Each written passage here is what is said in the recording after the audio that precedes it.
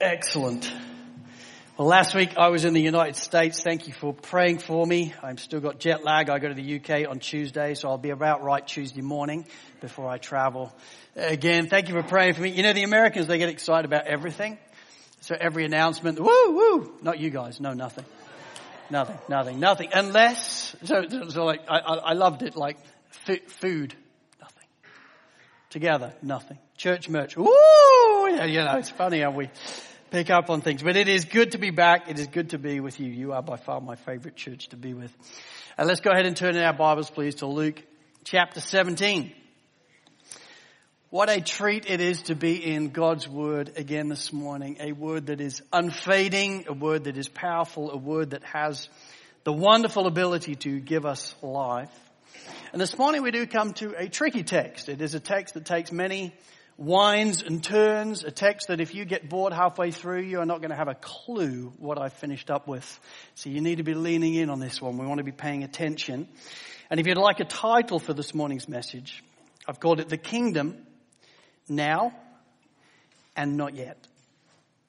And we're going to read from verse 20 of chapter 17 through to the end of verse 8 of chapter 18. This is the word of the Lord. Being asked by the Pharisees when the kingdom of God would come, he answered them, "The kingdom of God is not coming in ways that can be observed. Nor will they say, 'Look, here it is,' or 'there.'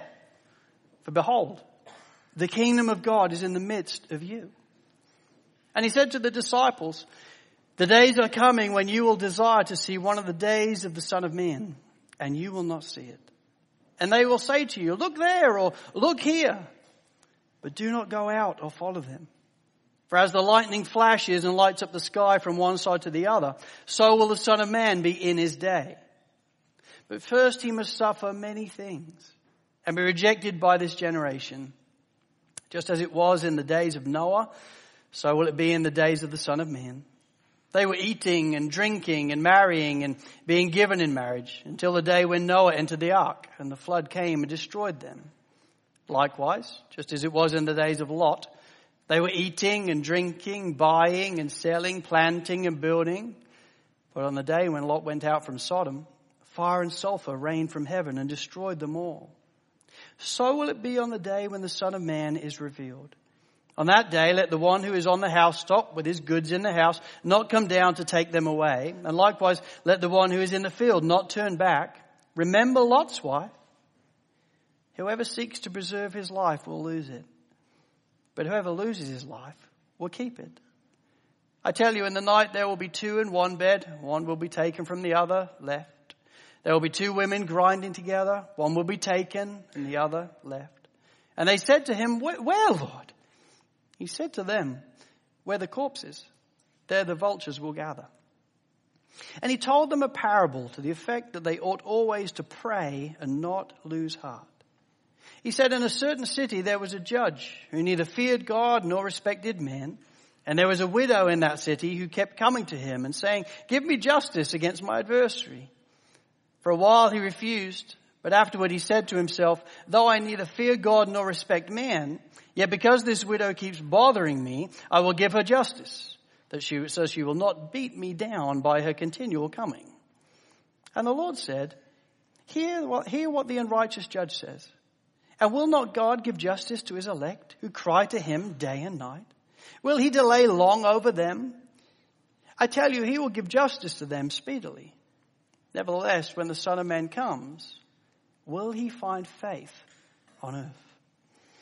As I said a moment ago, there are many winds and twists and turns on this text. If we do not spend time in this, you may leave clueless. So let's pray and ask the Lord for his help. Lord, I do thank you for your word. And Lord, like many of your golden nuggets, they are found deep in a mine. And Lord, as we come to this text this morning, it's not immediately obvious what you're saying, but when we spend time in it, oh my, what gold comes out of it. So Lord, give us eyes to see, give us ears to hear. Lord, we want to hear your voice. May that be the story this morning. In Jesus' name, amen. You know, in the New Testament, we do read and hear a lot about the kingdom of God. It's an often repeated phrase, an often repeated context. In the Gospel of Luke alone, if you've been paying attention, we've seen over 30 references already to the kingdom of God. Now, I don't expect that you've been counting those, but it should be a concept that we are already familiar with. And whenever we're talking about the kingdom of God, in a fundamental way, this is what we're talking about. We're talking about God's people in God's place under God's rule. Whenever you hear the kingdom of God talked about, by way of basic definition, it's God's people in God's place under God's law, under God's rule.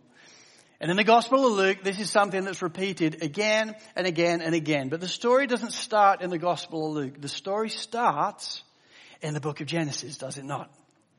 See, in the book of Genesis, in Genesis 1 and 2, we see God's people in God's place under God's rule.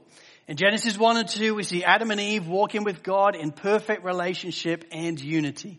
They're in God's place, the Garden of Eden. They are God's people. They're the only people alive, man and woman, made in His image.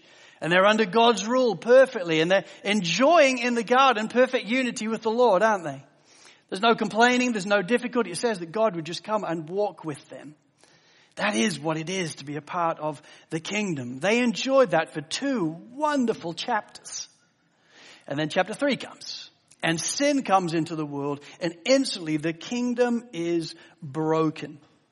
They are rejected. The one thing God says do not do is the one thing they do.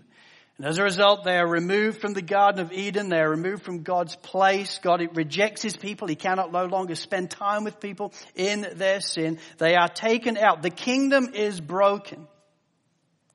But then we fast forward all the way through to the book of Revelation, and we see the kingdom restored, don't we?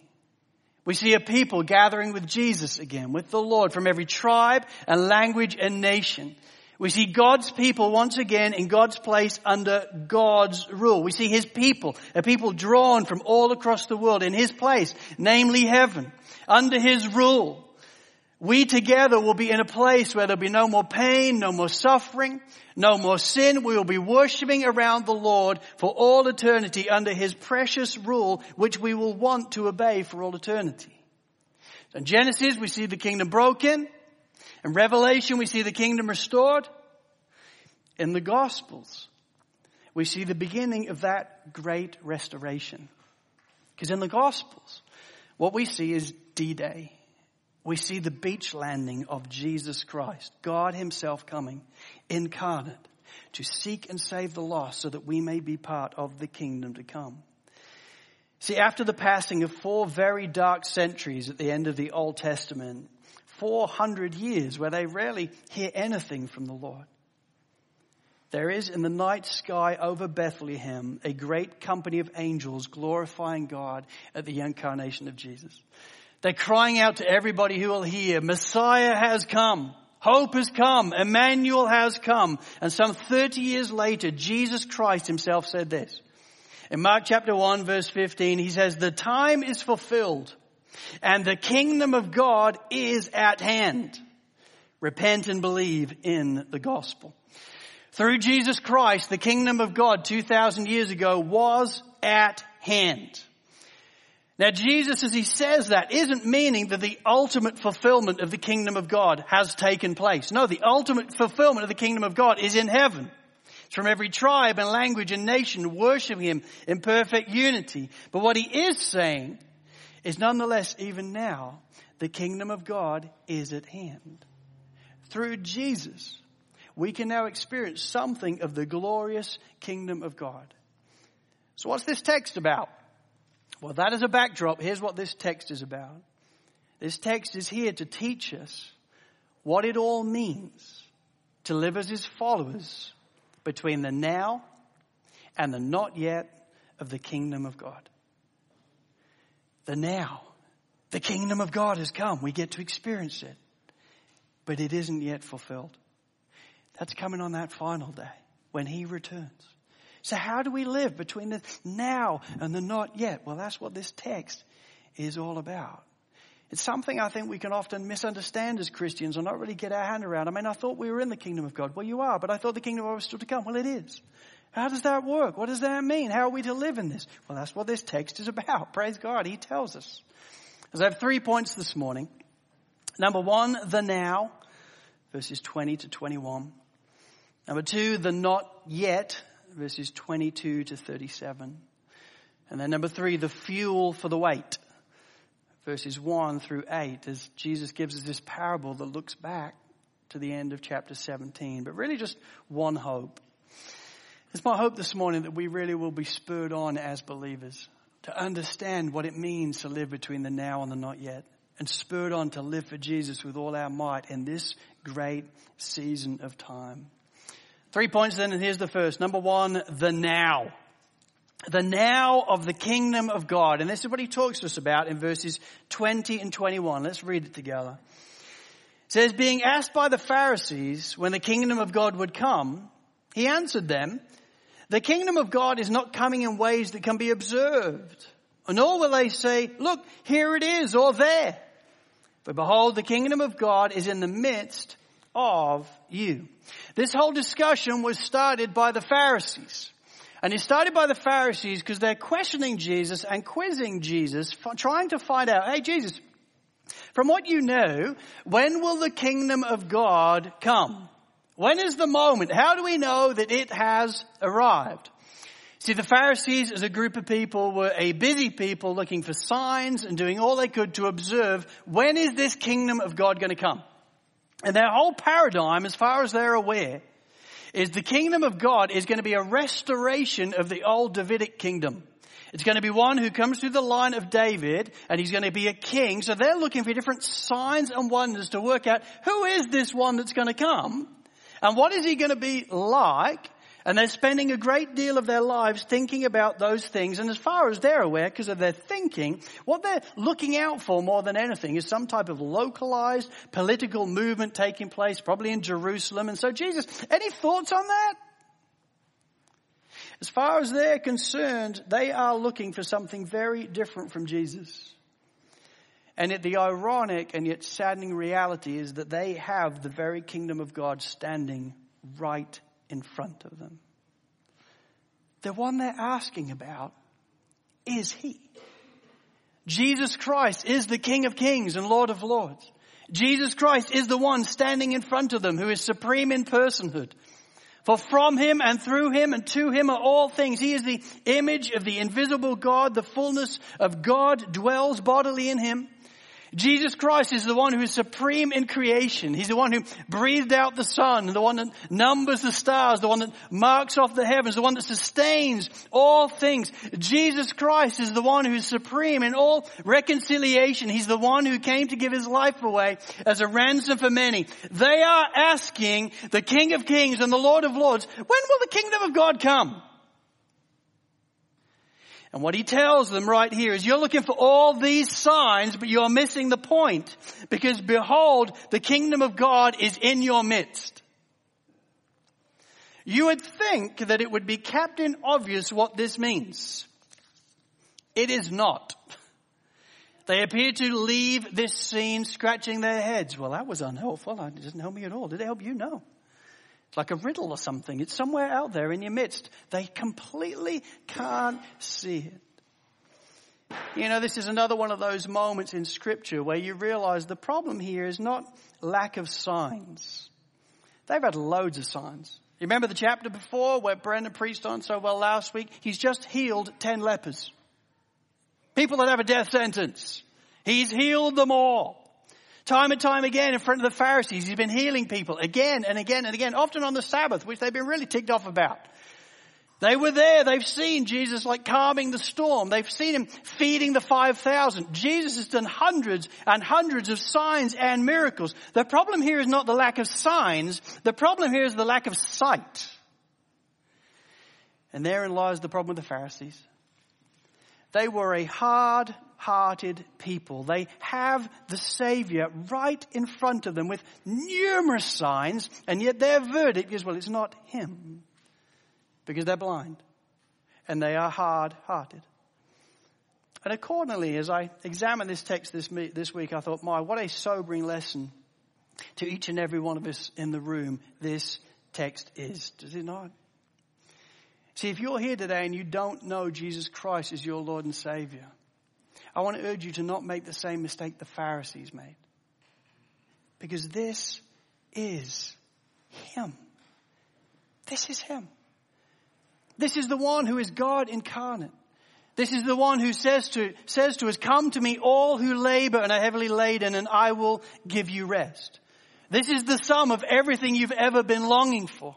This is the one who made you and designed you and sustains you. This is the one who says, listen, you know it's not working out in your life, that everything isn't peaceful all the time. I get that, because you were designed by me and you were designed for me. I am what is missing in your life.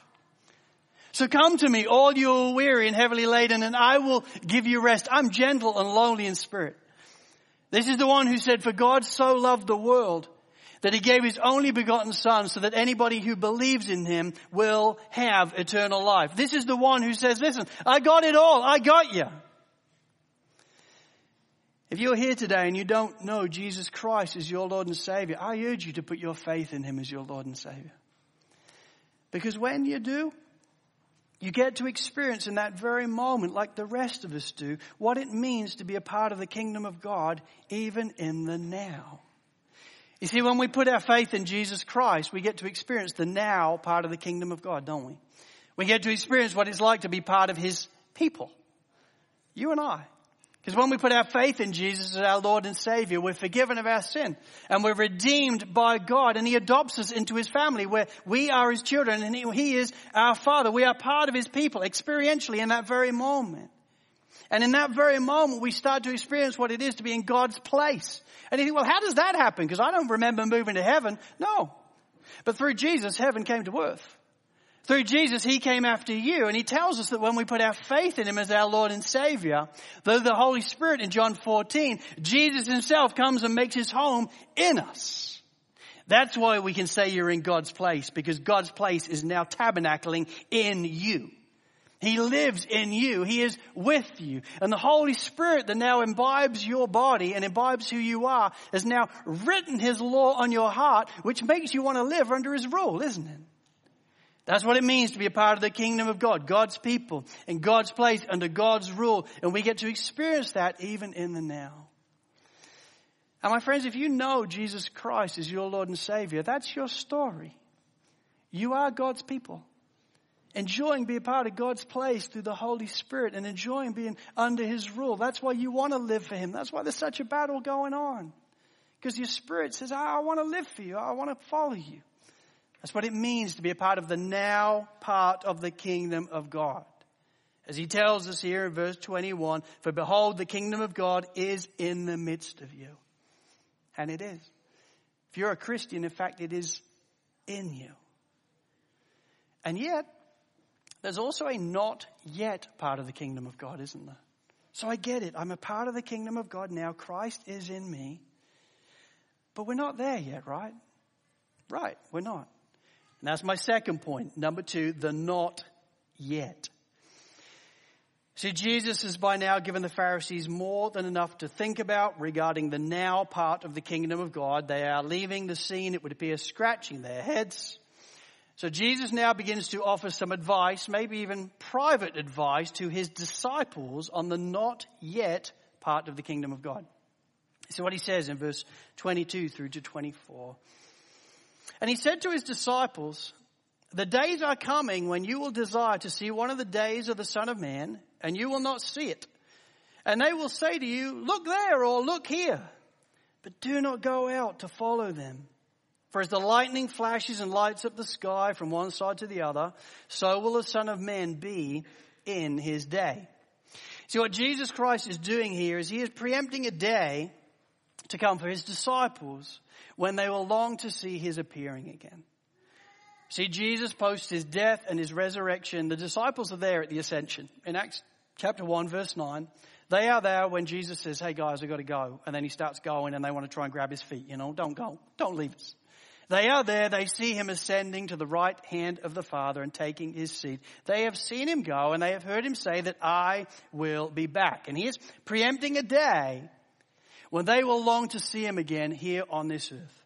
And he knows that in their longing, they will be in reality vulnerable to the seduction of the various prophetic experts that will no doubt come their way, telling them, look there, look here, the Messiah has come. He lives in Arizona. The Messiah has come. He lives in the outback. He knows they're going to be tempted to believe him because they so long to see Jesus again. And he's making it very clear to them, hey, listen, don't believe it for a moment. Because when I come back, no one's going to be missing it. He tells them when he's going to come back, it will be like lightning flashing and lighting up the sky from one side to the other. It will be like a million lightning bolts simultaneously ringing onto the earth. From the Middle East to Russia, from Europe to Australia, from China to the Americas, no one will miss the coming back of Jesus Christ, okay? And what a day that will be. Every person on the earth will know in a moment, boom, he is coming back. No one's going to be guessing. I wonder if this is him. Yes, it's him. Every knee will bow. There will be millions of lightning bolts in a moment hitting the earth. Great trumpets will cry out. Jesus is coming back. And my friends, we need to hear this. Because if we're ever tempted to think, maybe he has come back and maybe he's sneaking around somewhere in Arizona, I can tell you he's not. It will be captain obvious when he returns. So if anybody ever tells you, I think he's already come back. I think this is him. I remember in the UK, David Icke once, this celebrity once thought, just something I should tell you. I am Jesus. And you can see people going, well, maybe he is, maybe he is. No, he's not. He's a lunatic. When Jesus Christ comes back, everybody will know it. Because there will be great flashings in the sky. And what a day that will be. He is coming back. And yet before that happens, Jesus tells us, he has to be rejected first. Look with me at verses 25 through 30. But first he must suffer many things and be rejected by the generation. Just as it was in the days of Noah, so it will be in the days of the Son of Man. They were eating and drinking and marrying and being given in marriage until the day when Noah entered the ark and the flood came and destroyed them all. Likewise, just as it was in the days of Lot, they were eating and drinking, buying and selling, planting and building. But on the day when Lot went out from Sodom, fire and sulfur rained from heaven and destroyed them all. So will it be on the day when the Son of Man is revealed. Right up front then, Jesus wants them to understand that, listen, before his glorious reign begins, a great suffering and humiliation has to happen. This wasn't a new thing for the disciples to hear. Jesus has told them many times that when he gets to Jerusalem, how he will suffer, how he will be handed over, how he will die. We see it prophesied all the way through the Old Testament, how he will be rejected by his own people. We see that prophesied in Isaiah 53. We see it prophesied in Psalm 22. And when Jesus does indeed arrive in Jerusalem, soon 2,000 years ago now for us, he does indeed give his life away as a ransom for many, paying the necessary price for our salvation. And it is a culmination of the exact thing he always said it would be, namely a complete rejection from his people. They hate him. They would rather free Barabbas than him. He will be crucified in their place as his own people reject him. Many people on the earth at the time of Jesus' arrival did indeed reject him. And yet in truth, there were so many people that didn't so much reject him, so much as were completely indifferent to him. And in that regard, from verses 26 through 30, Jesus makes it clear that, you know what, there really is nothing new under the sun. Gives an illustration then of Noah. He was busy building an ark, and everybody's thinking about this ark, just thinking, you are a nut job. But as the years went on, they just didn't care. He tells us they were eating and drinking, they were marrying and being given in marriage. They're buying and selling, planting and building. They are totally indifferent to all that Noah is doing with his hammer and chisel until the great waters come, and then they are all destroyed. But prior to that moment, they're just indifferent. Lot was the same. Lot is walking around Sodom, and it's clear that God is going to rain sulfur on Sodom. So he's telling people, particularly his family, you've got to get out. You've got to get out. Come with me. We need to be saved. And people are indifferent. They're just eating and drinking and building. It's like, yeah, Lot, yeah, just calm down, man. I don't know what you're on about, but thanks for playing.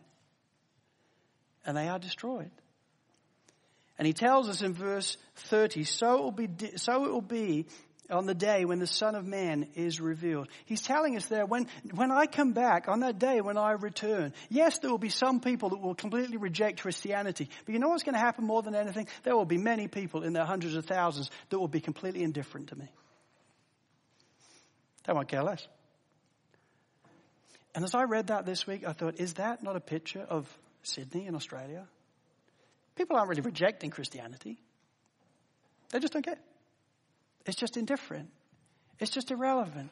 Yeah, thanks for playing. Thanks, but I'm just going out on my boat this weekend. But thank you. What are they doing? Well, they're busy eating and drinking and marrying and being given in marriage and buying and selling and planting and building. They're indifferent to the call of Christ. Kent Hughes says it this way. He says, Jesus' words describe many people's priorities today.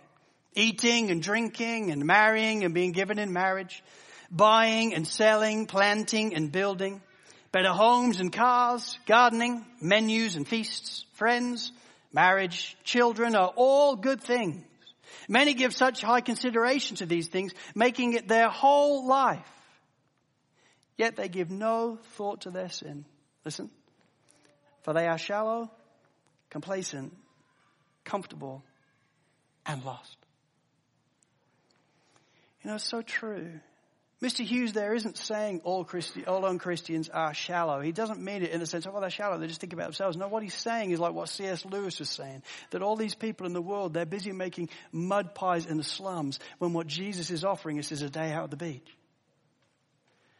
They're shallow. They just think this is it. They're complacent. They're comfortable. They're not interested in Christ. And because of that, they are lost. Jesus is coming back. And on the whole, people are completely indifferent to it. Even when we tell them about it, they're just indifferent. For some, they are indeed, as we read in verse 32, they are possessed by their possessions. And that's what the reference in 32 is about Lot's wife. In verse 32, he says, remember Lot's wife. And you think, yes, I remember her. Is there anything specific? Well, yeah. The thing that's specific is that Lot's wife was possessed by her possessions. In Genesis 1 verse 26 we read, but Lot's wife behind him looked back and became a pillar of salt. You see, they are fleeing Sodom, and the one instruction from the angels is do not look back, because if you look back, you'll become a pillar of salt. What does Lot's wife do? She looks back. And what happens? She becomes a pillar of salt. But why does she look back? Well, because she misses the stuff. She misses her possessions. Are you sure I can't get them? Because I like my stuff. They won't make me comfortable. They sort of give me life, So many people in our world are possessed by their possessions. They've rejected the king and they're working in the kingdom and they quite like the kingdom, and now this possesses them. And any thought of giving this up is they don't want that. But Jesus makes it clear in verse 33 that this is the way the kingdom works. It's real different to the way the world naturally thinks. In verse 33, he gives us the maxim of the kingdom. He says, for whoever seeks to preserve his life will lose it. But whoever loses his life will keep it. We saw this back in Luke chapter 9, verses 24 and 25 as well. It's the maxim of the kingdom. It's, listen, if you want to just save your life here on earth and give yourself entirely to the earth, in light of eternity, you will lose it. But if you're willing to lose your life and put your faith in Jesus Christ as your Lord and Savior and realize that he has something far better for you than anything the earth can get, then you'll actually save it. Heaven will be your home. And he makes it clear in verses 34 through 37 that there are indeed very real consequences to our choices of whether we choose to follow Christ or we don't. Verse 34. I tell you, in the night there will be two in one bed. One will be taken and the other left. There will be two women grinding together. One will be taken and the other left.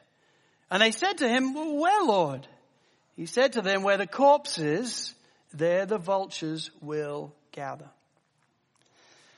My friends, the coming day of judgment which Jesus will bring in is without doubt consequential, discriminate, and eternal. And he's making it clear that depending upon our choice, whether I'm going to believe in Jesus Christ and make him the Lord and Savior of my life, or whether I'm going to reject Jesus Christ and not make him the Lord and Savior of my life, will depend whether you're this one in the bed or this one in the bed. This one's going to heaven because they've gained their life. This one's going to hell because they've rejected Jesus Christ. It's a warning. And it's a gracious warning. Jesus isn't full of empty threats in the Bible. He's not like dangling us over as if like, see, I'm going to show you. He's saying, listen, this is why I came. I came to try and help you. I came to try and help you see the grave consequences you're in. I came to give my life away as a ransom for many so that you could have life and that in abundance. I came so that you could escape this. You've got to choose. What a wonderful and helpful reminder this is of the consequences of not choosing Christ. See, for each and every one of us in the room right now, all of us by name, we all live between the already and the not yet of the kingdom of God. For unbelievers, it's an opportunity then to consider, am I going to choose Christ or not? And you never know when he's coming back. We have to be clear on that decision. But for believers that have put their faith in Jesus Christ, the reality that we live between the now and the not yet actually really is an incredible reality. Listen, one day to come, if you are a Christian, heaven will be your home. You will be in the eternal kingdom of God. You will be in paradise, a place where there'll be no more pain, no more difficulty, a place where there'll be no more sin, no more adultery.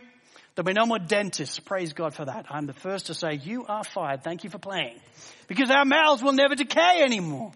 We will get to enjoy perfect unity to stand together as God's place, as God's people, in God's rule for all eternity, from every tribe and language and nation. And if you have put your faith in Jesus Christ as your Lord and Savior, that's what you're going to get.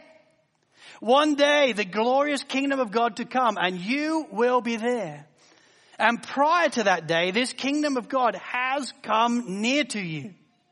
Through faith in Jesus Christ, he has started to live in your life.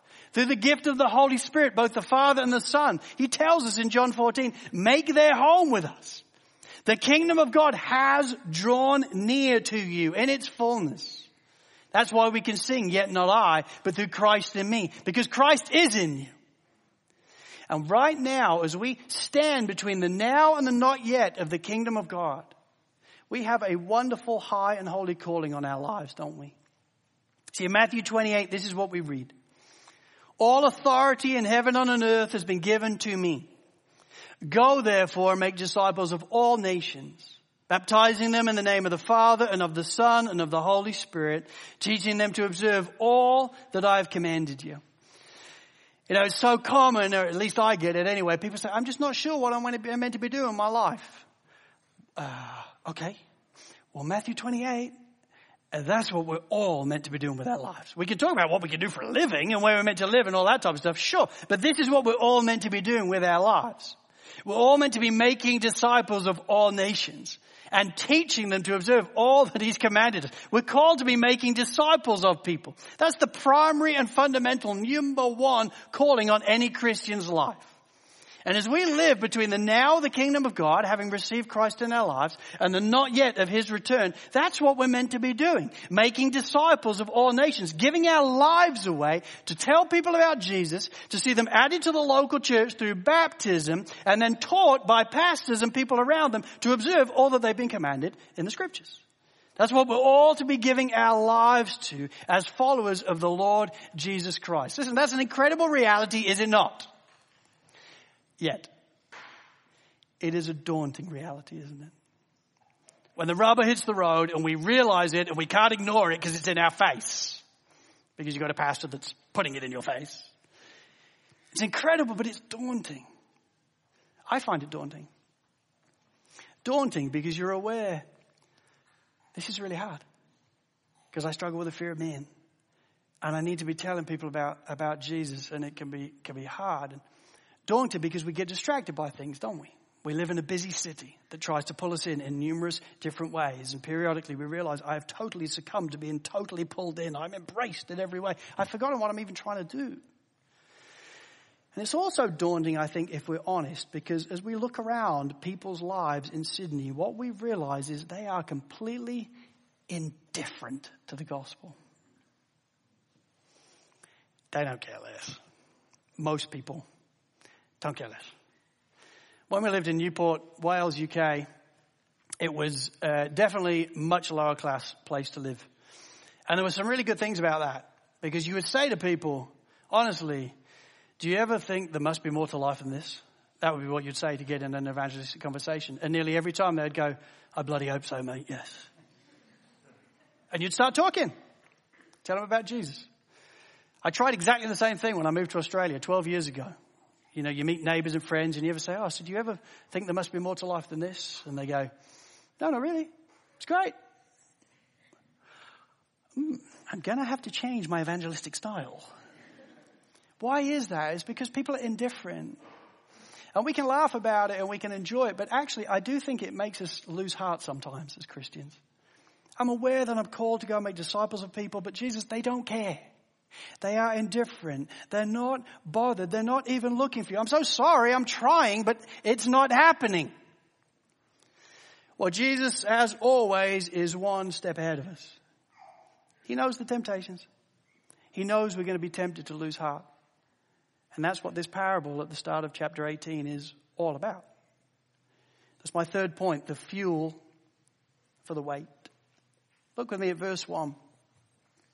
And he told them a parable to the effect that they ought always to pray and not lose heart. He's aware, I get it. You're going to be reaching out to people that are different, totally indifferent. I'm telling you, on the one hand, the field is white for harvest. And then when you go out to the field, you think, this is going to be sweet. I'm just going to pull people in. They're indifferent. I get it. It's not always easy. There are going to be things about this call on your life that are going to be challenging and difficult. But I don't want you to lose heart. And so he tells us this really beautiful parable to help us see what our fuel is for this wait between the now and the not yet. This is what he says, verse 2. He said, in a certain city, there was a judge who neither feared God nor respected men. And there was a widow in that city who kept coming to him and saying, give me justice against my adversary. For a while he refused, but afterward he said to himself, though I neither fear God nor respect men, yet because this widow keeps bothering me, I will give her justice, so that she will not beat me down by her continual coming. And the Lord said, hear what the unrighteous judge says. And will not God give justice to his elect who cry to him day and night? Will he delay long over them? I tell you, he will give justice to them speedily. This parable revolves around a judge and a widow. And it's not complicated to at least see what's going on in headline. We are introduced up front to a judge who did not fear God nor respect man. I mean, just think about that for a moment. You are in a court of law and you're standing with a judge who does not fear God and doesn't care about people. Well, that's a frightening reality. And that's this judge. He doesn't give us stuff. He doesn't give us stuff about God. He doesn't give us stuff about any of the people. He's just not bothered. He doesn't respect people. I mean, that is the worst case scenario. And then enter stage door left. Here comes a widow. A helpless woman who's in difficulty, who is in need of some significant justice and help. So she knocks on the judge's door. She asks for his help. And to start off with, he's like, you must be joking. But thanks for coming. And then she just keeps persisting. She keeps going again and again and again. It's not clear. Maybe she's chatting to him in the marketplace. Maybe she's following around Coles. I don't know. But she's just on all the time. I need you to understand. You've got to help me. Please help me. Wherever he is. The judge is aware of this persistence. And so eventually this judge, who still doesn't fear God nor respect man, cannot cope with this lady's persistence any longer. And so gives in and says, okay, then I'll give you what you want. And he gives her the justice that she needs. So what is this parable here to teach us? Well, one of the things we have to understand, like all parables, as I said a few weeks ago, they're here to teach us one thing primarily and one thing alone. So does this mean that if we want something of God, we need to pester him again and again and follow him around cold and do all that? Is that what it means? We're just going to keep knocking on his door like all the time. Are we just meant to be pestering God? No! That's not the point of this parable. Don't do that. It doesn't mean we shouldn't persist in prayer at different times and boldly keep approaching the Lord just to keep putting our points before him. We should do that. But if we're trying to twist God's arm thinking, if I could just get like 1,000 people praying, I'm sure he'd answer. Or 1,002 people praying. Maybe if I just stay up the whole night. We're not trying to twist his arm around his back. He's a loving Father. He knows. This parable isn't here to teach us that we need to pester God when we need something off him. No, this parable is entirely consisting of a lesser to a greater argument. And this parable here is here then to teach us this one wonderful thing. It's here to help us see that if this unjust judge listened to this poor widow and gave her what she needed, then how much more will our loving Father listen to us as his children and swiftly give us what we need? That's what it's here for. If this guy who doesn't fear God nor respect man ultimately gave her what she needed, how much is the Father going to listen to you as his children and give you what you need? And my friends, in the context, understanding that we live between the now and the not yet of the kingdom of God and can get overwhelmed and daunted with the text, how much more do we need to understand this, don't we? That when we go to the Father, he will give us what we need as we live between the now and the not yet of the kingdom of God. See, my friends, if we're serious about making disciples of all nations, there will be times when we are rejected. There will be. There will be times when somebody you love that you're reaching out to tells you to get stuffed. And they will reject you. And they may even ridicule you. There will be other times when we are on the end of people's sin. We live in a broken down world. One day we will not be of it anymore. But here we are a part of it. And there will be times when we are on the end in whatever the workplace is or the school or the education system or the community, when we are just on the other end of people's rank sin. It is going to happen. And there will be times when we will all face indifference as we are trying to reach out to people and tell them about Jesus. They're like, thank you so much. Anyway, what are you doing Friday? You want to do a barbecue? And it's so easy to get just disheartened. They are never, ever going to respond. But what this parable is here to teach us is that as we keep looking up and going to the Father in prayer, he will then give us all that we need to keep moving forward in this great mission.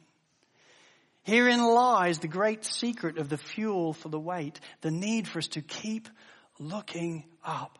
Lord, I'm feeling overwhelmed by what you're calling to. I get it. Keep looking up. Lord, they're just so indifferent. I'm trying to tell them about you, but they don't seem to care. I get it, son. I get it. Keep looking up. Keep crying out to me for grace. Lord, they're ridiculing me. They think I'm an idiot. I get it, son. They did that to me too. Keep looking up.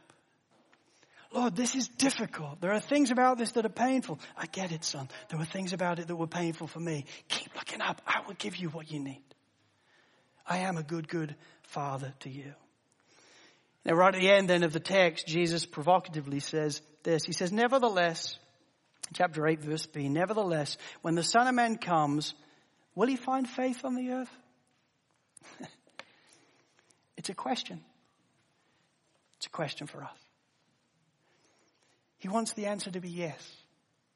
And what he's saying is, hey, when I come back, am I going to find you still running for me? Am I going to find you still involved? Am I going to find you looking up and still trying to tell people about me as you live between the now and the not yet of the kingdom of God? Am I going to find you faithful and crying out to me for help? Because that's what it's going to take, faith and faithfulness. My friends, this is what it means to live as followers between the now and the not yet of the kingdom of God. There is a not yet part to the kingdom. We're not home yet, but one day we will be. But we do get to experience the kingdom even now through the gift of the Holy Spirit and the reality that Jesus is in us. And we have a calling on our life to go and make disciples of all nations. It ain't always going to be easy, but there is fuel for each and every step as we keep looking up. So may prayer be our theme. When we're doing it tough, may we run to Jesus, and may he give us all that we need.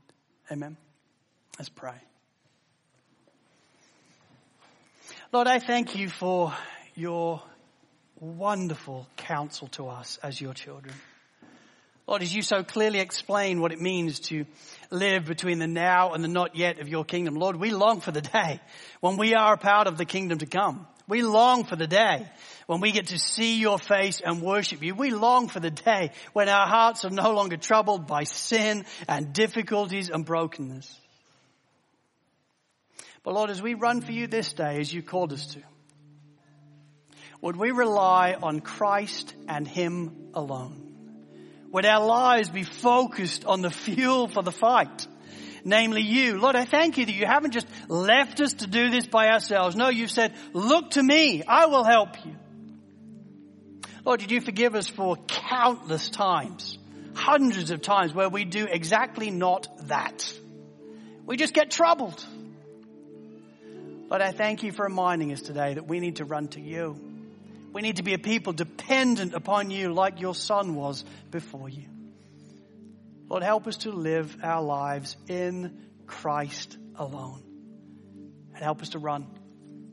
And may it be all for your glory. In Jesus' name, amen.